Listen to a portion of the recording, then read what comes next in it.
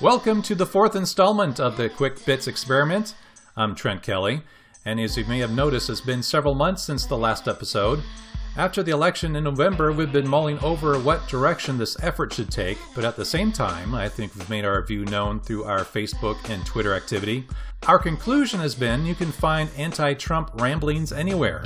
How about covering stories found on Twitter that people can identify with and may miss due to all the coverage usually centered around one person in DC?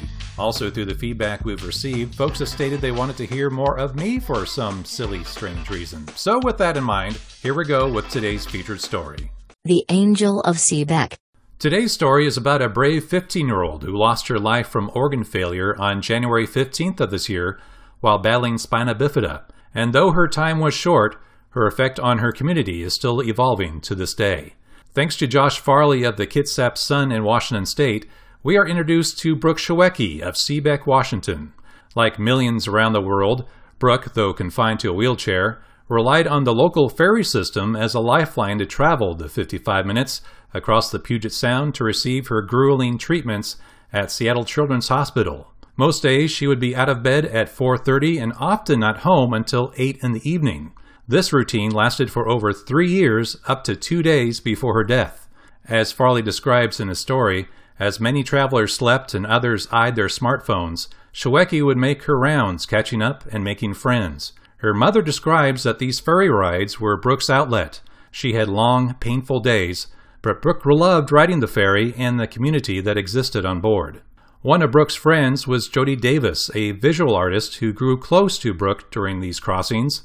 Since Schwecke's death, Jody and Brooke's other friends have noticed many other riders making the same trek to receive critical medical treatment in Seattle. This is literally a lifeline for people, she said.